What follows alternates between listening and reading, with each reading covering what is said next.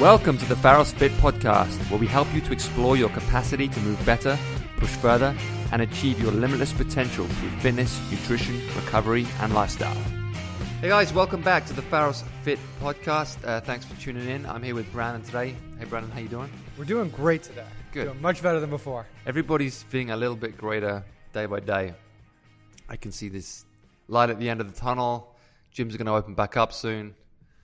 People are going to start smiling again, being happy again. They can only see my face right now. All smiles, man. We're all smiles. Okay, today I want to kind of take you on a little history lesson, a little fitness journey. This stuff I find kind of fascinating, and when I started going down the rabbit hole on it, I got deeper and deeper into it, and I realized there's a lot of stuff I didn't really think about. So I'm sure there's a lot of stuff that you guys didn't necessarily think about in terms of like where we are in terms of the fitness industry today and how we got here and what the evolution of that journey was and where certain facets of the industry come from and why they exist, why we do certain things, and why things have changed so much in the last kind of like, why the things have always changed so much as time has gone by. Obviously, fitness these days is a lot different than what it was 30 years ago.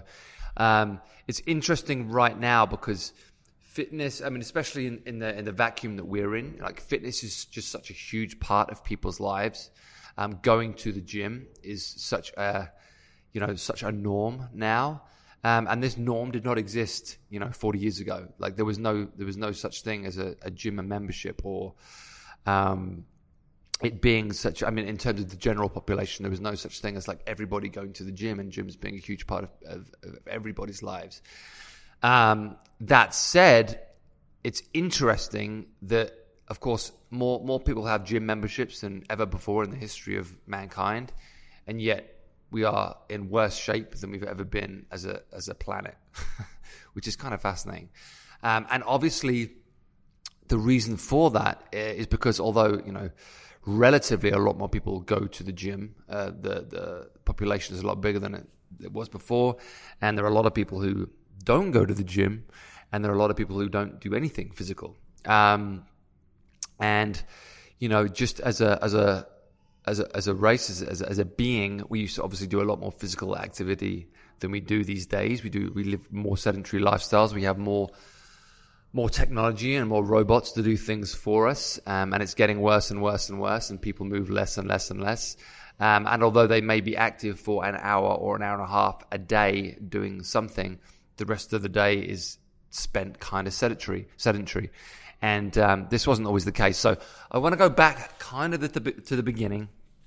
I want to kind of explore, the evolution of fitness and of physicality and how we really got to this place that we're in now. So if we go, you excited, Brandon?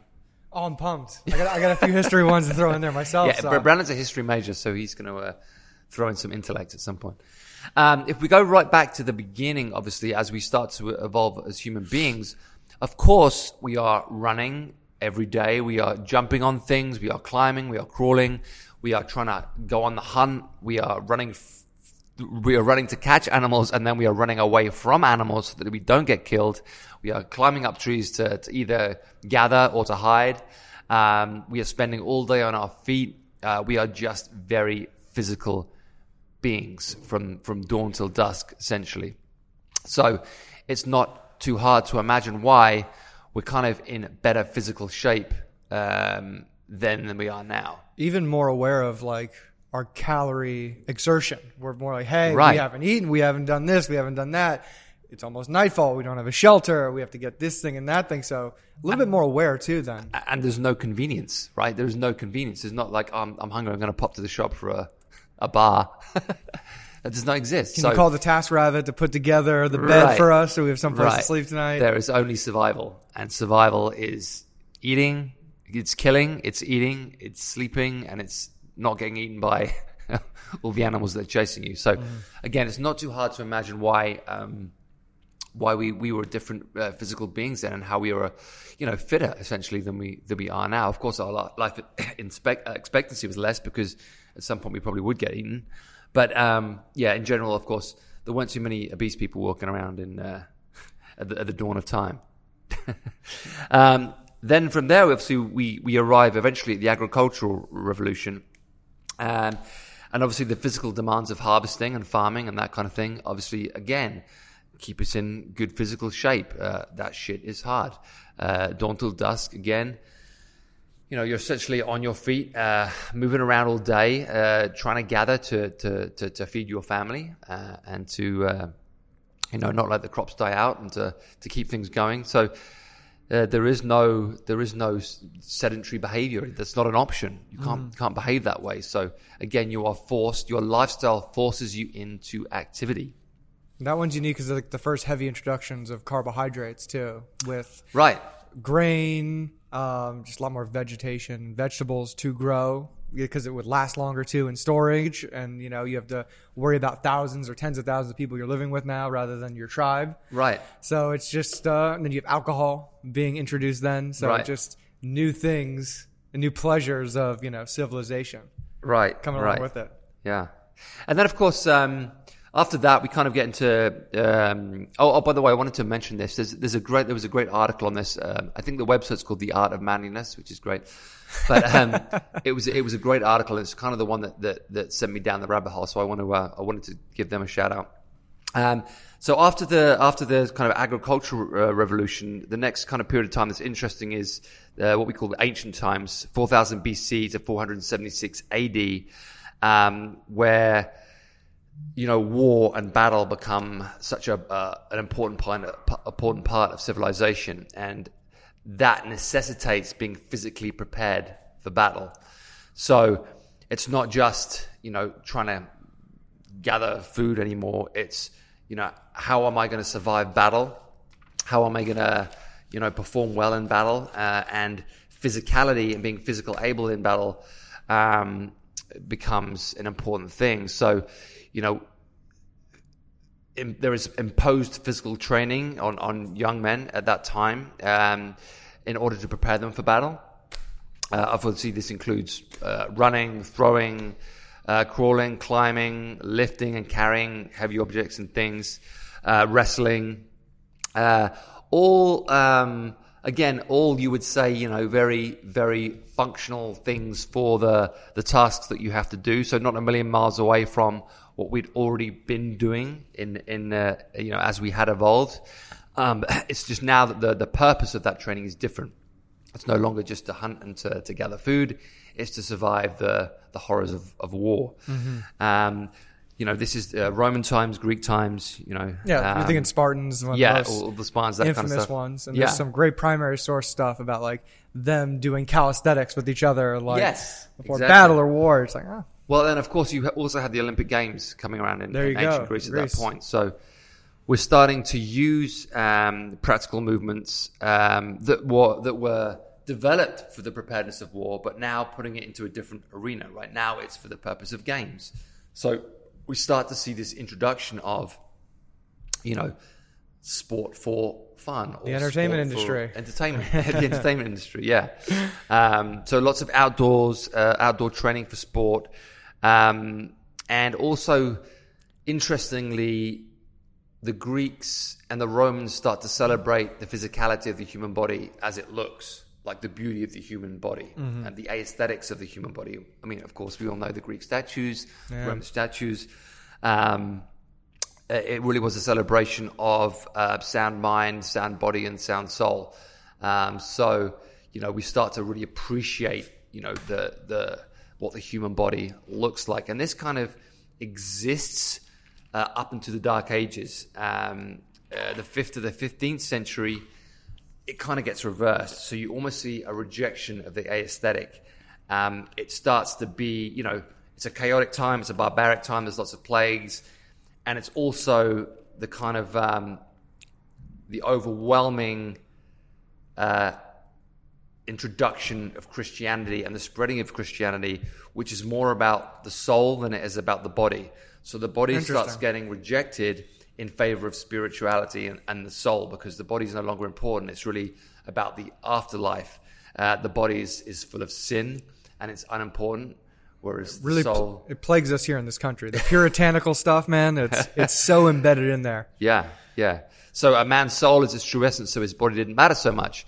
And it's interesting because when you think about like the history books you read as a kid or the movies that you watched as a kid, and you think about the Greeks and the Romans, it's always kind of like this statuesque kind of muscular warriors. Mm-hmm. And then when you get into the Dark Ages, it's kind of like beer drinking, like banquets and like fat people. Like, yeah. You remember all those movies and those books? It was just like an indulgence of the body because it didn't matter. Anything of the medieval or exactly. Middle Ages time, Yeah, so people start to really like abuse their bodies because in essence their body didn't matter because it was only the soul that mattered and it was only the spirit that mattered. So you created this horrible kind of like destruction of the human body. Also, in terms of society, it was a feudalistic society. So, you only really had nobles and mercenaries that were training for battle, that would go through physical training and military service. The rest of the population were basically peasants who were just serving the lords of the land. And they would get their physical exertion through farming and labor. So there's not so much this beautiful physicality that you had before with the Romans and the Greeks. Now it's more just like either you're in this class and you're doing this kind of stuff, or you're in this class and you're doing that kind of stuff. Mm-hmm. But again, you see, certainly more physicality than you do today, simply because people were forced to do it. Yeah, and people look skinnier because there's a lot less resources as well. Right. Yeah. If you don't have malnourished, essentially. Yeah. After this, we get to the Renaissance period, where you see a bit of a revival of the aesthetic that we talked about before. This is in the 1400s to the 1600s. There was a much greater interest in the body, in anatomy, and biology, and health, and physical education. First book on physical exercise is published in 1553. And then 1569, a book is released called De Arte Gymnastica. And it was based on, harking back to the Greeks and the Romans, but it was based on studying the Greek and the Roman approach to hygiene, diet, and exercise. So again, often with evolution, it's all cyclical. So we've gone from the appreciation of the aesthetic to the rejection of the aesthetic and the focus on the spiritual, and then you see the revival in the Renaissance period of starting to appreciate the human body again and starting to want to take care of our bodies and not just abuse them. And this book in 1569, the De Arte Gymnastica, is basically considered to be the first book on sports medicine, and it strongly influenced the wave of physical education that still exists 2 centuries later. So it was a fairly important book in 1569. Who came up with it? Where was it? Where's it from? De Arte Gymnastica. It's from Germany. I forget the name of the author. Girolamo Mercuriali. Pretty important book. And then, of course, another big shift that happens is the Industrial Revolution. So in the Industrial Revolution, of course, this is when we start to see, sedentary behavior creep in. And the reason sedentary behavior creeps in is because we start to use machines to do the work for us. So in all these different industries, we no longer have to do all the physical labor ourselves. We're using, advanced tools and machinery to do that work for us. And this is, around 1760, and it basically changes the way that human beings move. This kind of sees the shift towards intentional physical exercise again. So before, as it was like we had to do this stuff in order to survive. Now it was because our lives are more sedentary, we have to seek out physicality, we have to seek out physical movement, not because we have to for the jobs we have to do, but because we want to stay healthy and fit. So you really see that kicking in around this time. It also gets a big boost in the 19th century because there is a nationalistic fever of it's important to stay healthy and to stay fit, and to perform your civic duties and to be a proud citizen, it becomes important to be healthy and fit. So we see that kind of like mental shift around this time, which hadn't really, existed so much before. Then we see another textbook come around in 1800, which is, and this is really interesting to me. It's the first systematic textbook of gymnastics, and we're gonna use this word gymnastics a lot, and calisthenics as we see the fitness industry develop. So in 1800 we see the first systematic textbook on gymnastics, and in 1810 this guy Frederick Jahn becomes a pioneer for physical education, and basically starts to really develop bodies and minds through gymnastics and calisthenics. So we really start to see this, all this stuff start to develop that we still see today. The many of the techniques that start to develop around this time, are still used today. Those basic gymnastic and calisthenic movements start to develop around this time, and I think it's not. When it comes to gymnastics and calisthenics, it's not going to be a million miles away from, what the Romans and the Greeks were doing, but it starts to become more of a defined thing. Starts to be obviously written down in a more structured way. Starts to be more of an organized thing, and starts to be more of a taught thing to the masses.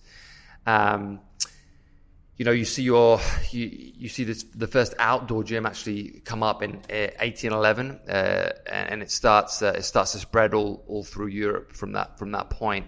And again, most of these outdoor gyms are gymnastics and calisthenics. They're not like outdoor gyms right now, but the popularity starts to rise. It starts to become a thing.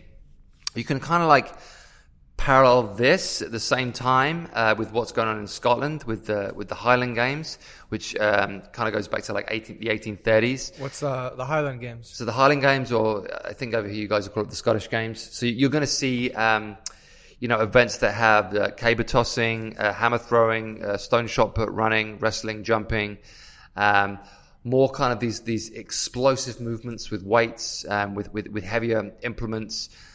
People would obviously it was a huge display of masculinity or to become the kind of like the warrior of the tribe kind of thing. But again, it was a games, it was a sport, it was similar to the Olympic Games. It was the kind of Scottish version of that. So you start to see the real implementation of tools in physicality, as opposed to it being just in gymnastics and calisthenics, so just about the body. The Highland Games starts to bring in the use of objects, heavy objects, for the purpose of displaying strength and power. Also around the same time, 1849 is the publication of Survival of the Fittest, Charles Darwin's famous book. So in this book, of course, you're really emphasizing that those that are physically fit and healthy will survive the longest. So that starts to enter people's consciousness. So again, it's no longer just about preparing for war or gathering food, or it's really thinking like, if I want to live a longer life, if I want to survive, then it's important that I treat my body well, and I emphasize health and fitness as part of my routine. And then in 1849, we also see the first athletic competition, which is conducted at the Royal Military Academy in the UK. Obviously, I mean, you could say the Olympics was the first CrossFit Games, or you could say that in 1849, the first athletic competition at the Royal Military Academy is the first CrossFit Games. So it was the first time, kind of like in quote unquote modern culture, you really see people competing against each other in an arena, purely for thrills. You know. And then in 1958, at Oxford University in the UK, you actually see the first well-equipped gymnasium. So I know a lot of people thinking, so all this is going on in Europe, what's going on in the US? It kind of happens a little bit later in the US, and there's a couple of pioneers involved. One of them, which is a woman by the name of Catherine Beecher. And she was one of the first pioneers of fitness in the US. And she actually opened a school in 1832, a female school called the Hartford Female Seminary in 1823, where fitness education becomes part of the curriculum, which was, again, unheard of at the time. So it becomes an important part of people's education, physical education. Then in 1824, this guy, Charles Beck, starts to open the first outdoor gymnasium in Massachusetts. And then it starts to spread across the US. Again, these are outdoor gyms basically that are just gymnastics, bodyweight stuff, calisthenics. There's no real equipment yet. There's a bar going upright. There's a bar going sideways. Right. Yeah. It's basic stuff, but it's starting to catch on. It's starting to spread.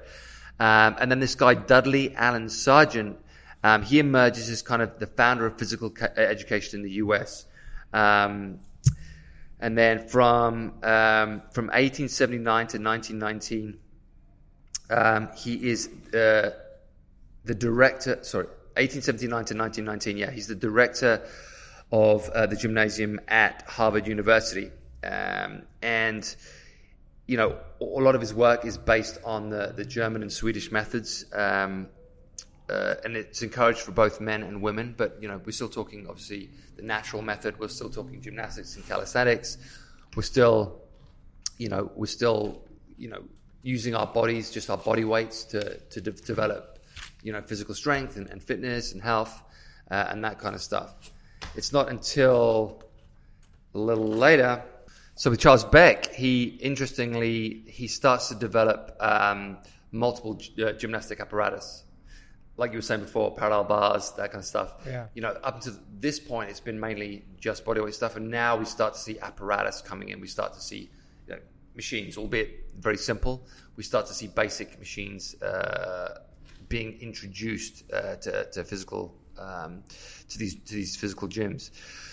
We start to see, you know, more physical education coming about across the US at this point. And Beck warns, quote unquote, without solid physical education programs, people would become fat, deformed, and clumsy. I thought that was a great quote. You know, you could, very easy to fast forward that message and, you know, reflect on some of the problems we have today, because people don't take care of themselves in the way that they should. But again, you know, everything we've talked about up to this point has been basically gymnastics and calisthenics, and it was the use of these things to prepare us for, you know, originally to survive, originally to hunt, originally to gather, and then to prepare for battle, and then this consciousness about taking care of our bodies starts to kick in, and this kind of continues until the 20th century, when you really start to see the rise of the modern fitness industry as it is today. If we look at France at this time, this guy Edmond, I can't really say the word, Desbornay, I guess it's pronounced Edward Desbornay. Checks out. Huh? Checks out. Yeah, he starts to basically open a chain of exercise clubs and also publications, and fitness starts to become an industry. He starts to these gyms. Obviously, it starts small. It starts to pop up all over France, and you can see how, you know, once it starts to catch on, it becomes popular. It becomes an industry. People start paying. Albeit in the beginning, it was mainly reserved for the more wealthy, but over time, the cost became less. It started to become more accessible to the masses. And he actually opened 200 fitness centers across the country, and several early strongmen and bodybuilders were proponents of his methods. So, you know, I think this can be seen really as the start of things across the globe in terms of like gyms and the where we are today. In the USA, this guy Bernard McFadden, he starts to market a wall-mounted muscle developer and founded Physical Culture in 1899. He staged the first physique contests in America in 1903, and then also in 1921 and 1922. And this guy McFadden basically introduces Charles Atlas, which you may have heard of. Charles Atlas, who becomes one of the icons of fitness in the US. Mm-hmm. He rises to the scene through McFadden's facilities and publications. And by 1935, McFadden had 35 million readers. So this guy McFadden, by 1935, as I said, like at the beginning of the century, you start to see gyms becoming more popular. And then by 1935, McFadden has 35 million readers of his publications, all to do with fitness. So it really starts to, catch on fire at that time. No knock to Americans, but I didn't know we had that many people who were literate. Right. Even in 1935. That's impressive. Yeah. So you have this period, I think, where, fitness starts to take off, and you have, there's a great book. It's called Dinosaur Training by Brooks Kubrick. And it starts to talk about, lifters in I think he starts at like the 1940s, 1930s, 1940s, 1950s. And, weights start to be introduced. Barbells start to be introduced. You see your classic strongman kind of competitions come about. Everything is, at that point still, there's no real machines. So if people are squatting, they're picking the barbell up off the floor, they're throwing it over their heads onto their back, and then they're squatting from the ground. It's still very primal. It's still very functional. It's still, people having to, shift a ton of weight around with their own bodies. And then, even, up until the time of Schwarzenegger and kind of as he comes through in that generation, of course, machines start to come into gyms, but there's still a ton of barbell work, still a ton of dumbbell work. It's still those big primary movements that dominate the gyms. And gyms at that time are still very, reserved for the few. It's not like gyms aren't like super popular at that point. Like bodybuilders are almost seen as like freaks or like circus performers. That does change. And one of the reasons why it changes in the 70s and 80s is this guy Arthur Jones who founds Nautilus in 1970. And Nautilus basically developed a ton of machines. If you look at patents of Arthur Jones, he has a ton of patents on all these machines that basically bring bodybuilding and resistance training to the masses via these machines. So it's no longer, just barbells and dumbbells and stuff. You see the advent of all these different machines that you see today in the gyms. Nautilus goes on to make stuff like Bowflex and Stairmaster and all that stuff that you see on those infomercials in the 80s. I was going to ask if that's the infamous Nautilus who's made all those products. Right. Yep. Yeah. So Arthur Jones invents Nautilus. Nautilus goes into the gyms in the 70s and 80s. You see this huge boom of fitness culture in the 80s. At this point, the genie's out of the bottle, and fitness becomes part of modern culture in a commercial sense. There's obviously a ton of money involved. Arthur Jones dies a very rich man, and gyms basically become a combination of Nautilus equipment, dumbbells, barbells, aerobics, all that kind of stuff in the 80s. You've seen that transition from the 40s and 50s with like just barbells and dumbbells and strongman type training into the Schwarzenegger time, that generation who were basically combining that with the machines. And then you kind of enter this Nautilus age where, and obviously other companies start to rise from that, where gyms become dominantly machines. People stop moving so much in terms of the way that the body would move naturally. At this point as well, I think it's fair to say that gymnastics and calisthenics have kind of taken a back seat to machines. They almost like disappear. Yeah, they almost like disappear during this time because, you know, it's easier and less quote unquote stressful and complicated to use a machine than it is to use our own bodies for some things. True. It's easier to do a lat pull down than it is to do a pull up. You know, so all these machines almost, although they come about by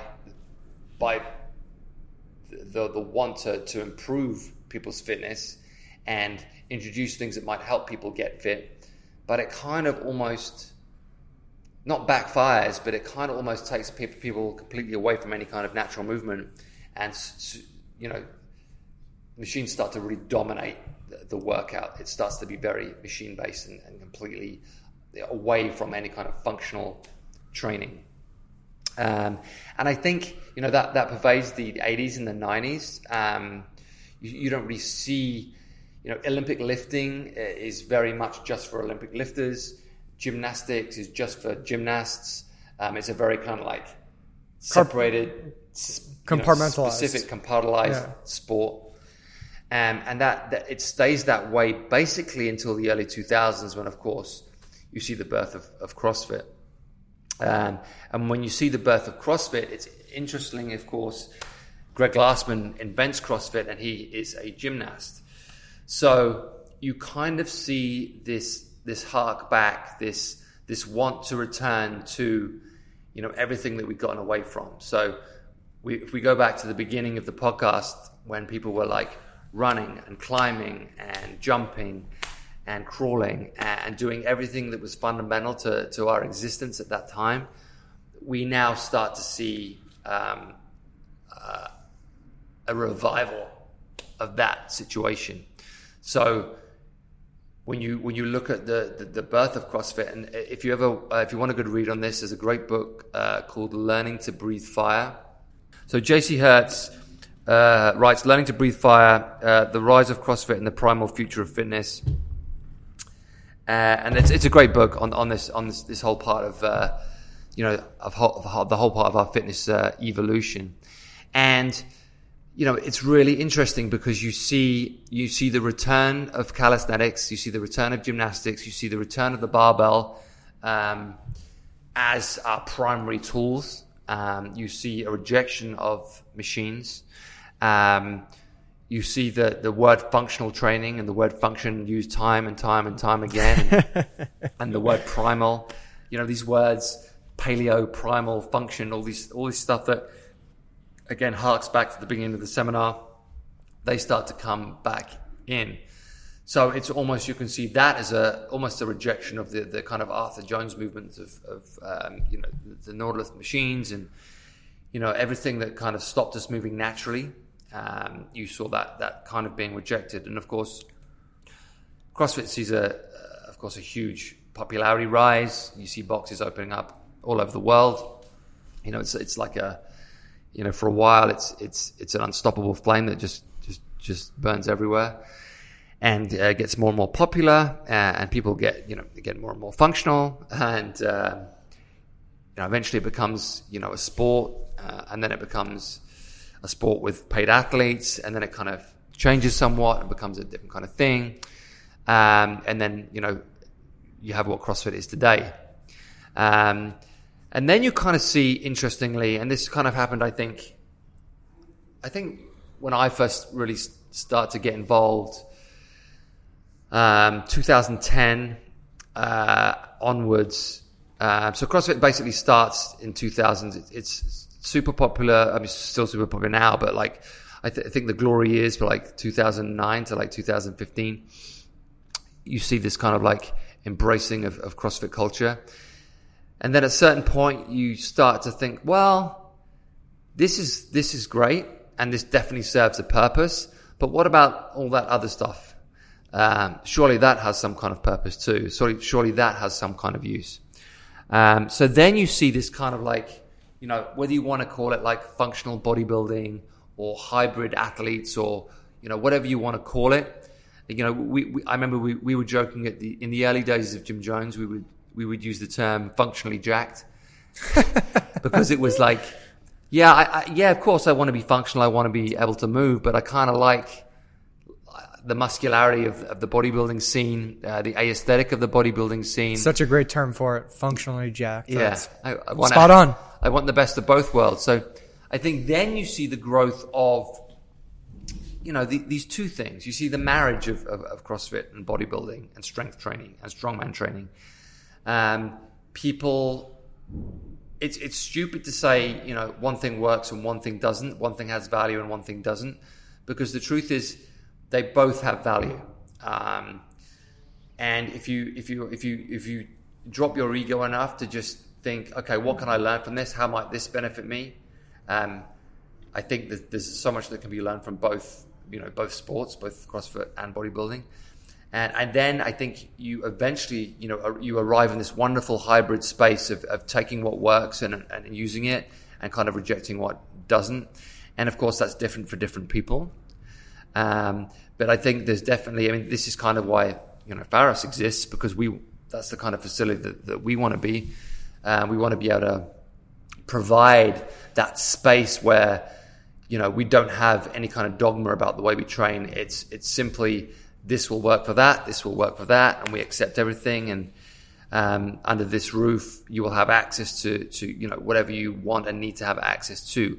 There is a time and place for this, and there is a time and place for that, and everything has value. And if you put all that value together, you create a much better product. Mm-hmm. So I think now, as the fitness industry stands, you see this kind of marriage of bodybuilding, CrossFit, strength training, and even I see a lot of hardcore CrossFitters now, doing a little bit more bodybuilding.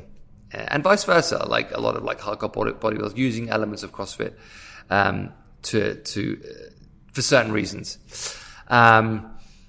You've seen a lot of, obviously, what we call bastardization of these things. So you've seen a lot of studios cropping up that are stealing from this and stealing is the wrong word, but let's say borrowing from this and borrowing from that. Adopting. And it just becomes like a watered down mess version of not one, not the other, but just something.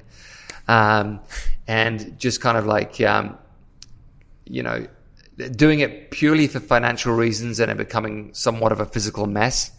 But at the same time, if it's getting people moving, then of course there's value in that. But I definitely think moving forward, you see the marriage of all these different elements that we've learned over time.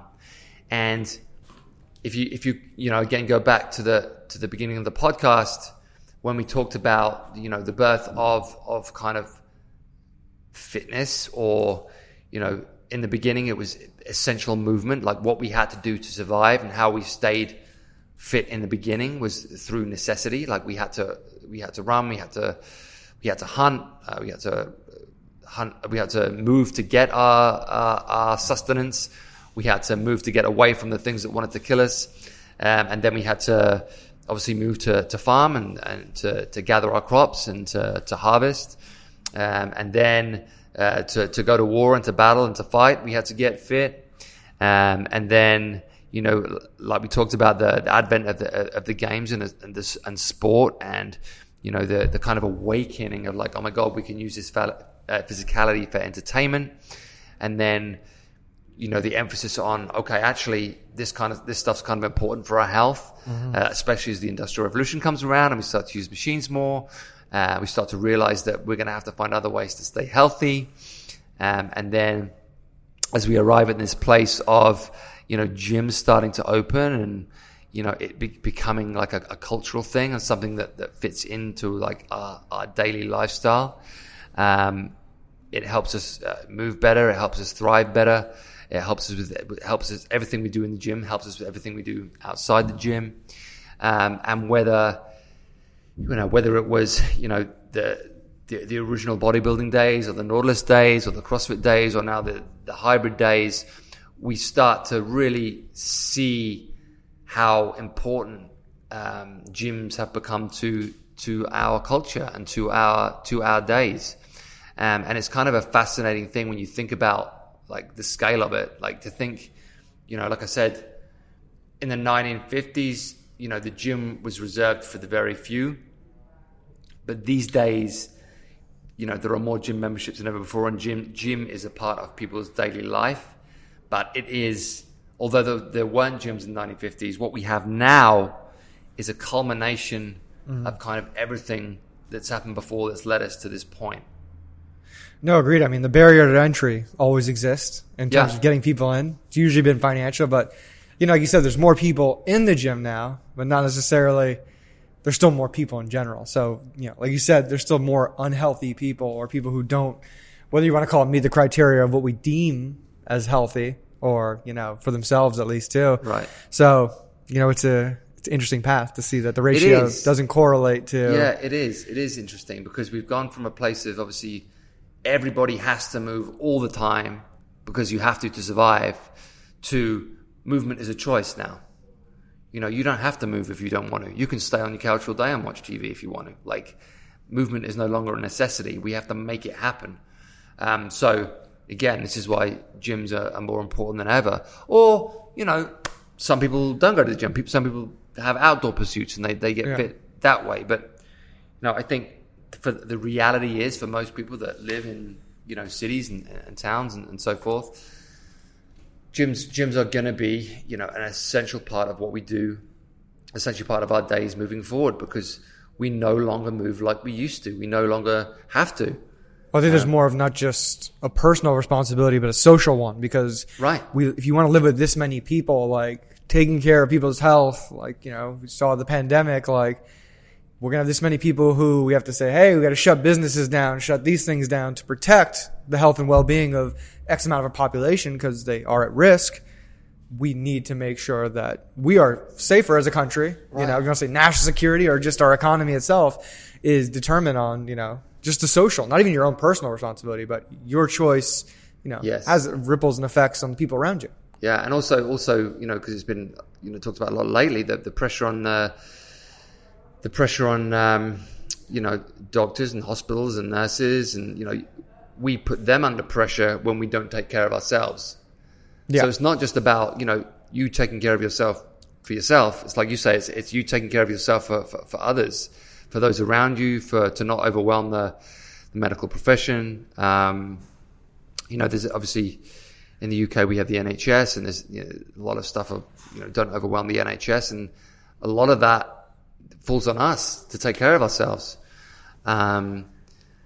And there is, I do see a general lack of responsibility when it comes to that kind of thing. It's like, I expect others to take care of me, and that shouldn't be the case. Like, of course, at some point in our lives, like, people may need to take care of us for one reason or another, but it shouldn't be expected that I don't have to take care of myself because there are people who are paid to take care of me for me. Yeah. Like, I think there's a massive miscommunication with that, because I think that, our politicians and just our healthcare systems themselves aren't there for our best interest. Like, if you still got hurt, you're going to do an accident doing something, it's still going to cost you an arm and a leg to get things fixed, surgery, this is that. I mean, you pay a certain premium, but it doesn't cover you. It doesn't favor you to say, hey, Pete, you took care of your health here. You didn't go to the hospital at all. You had no accidents. Like, here's your money back. There's no proper incentivization for our culture, especially we're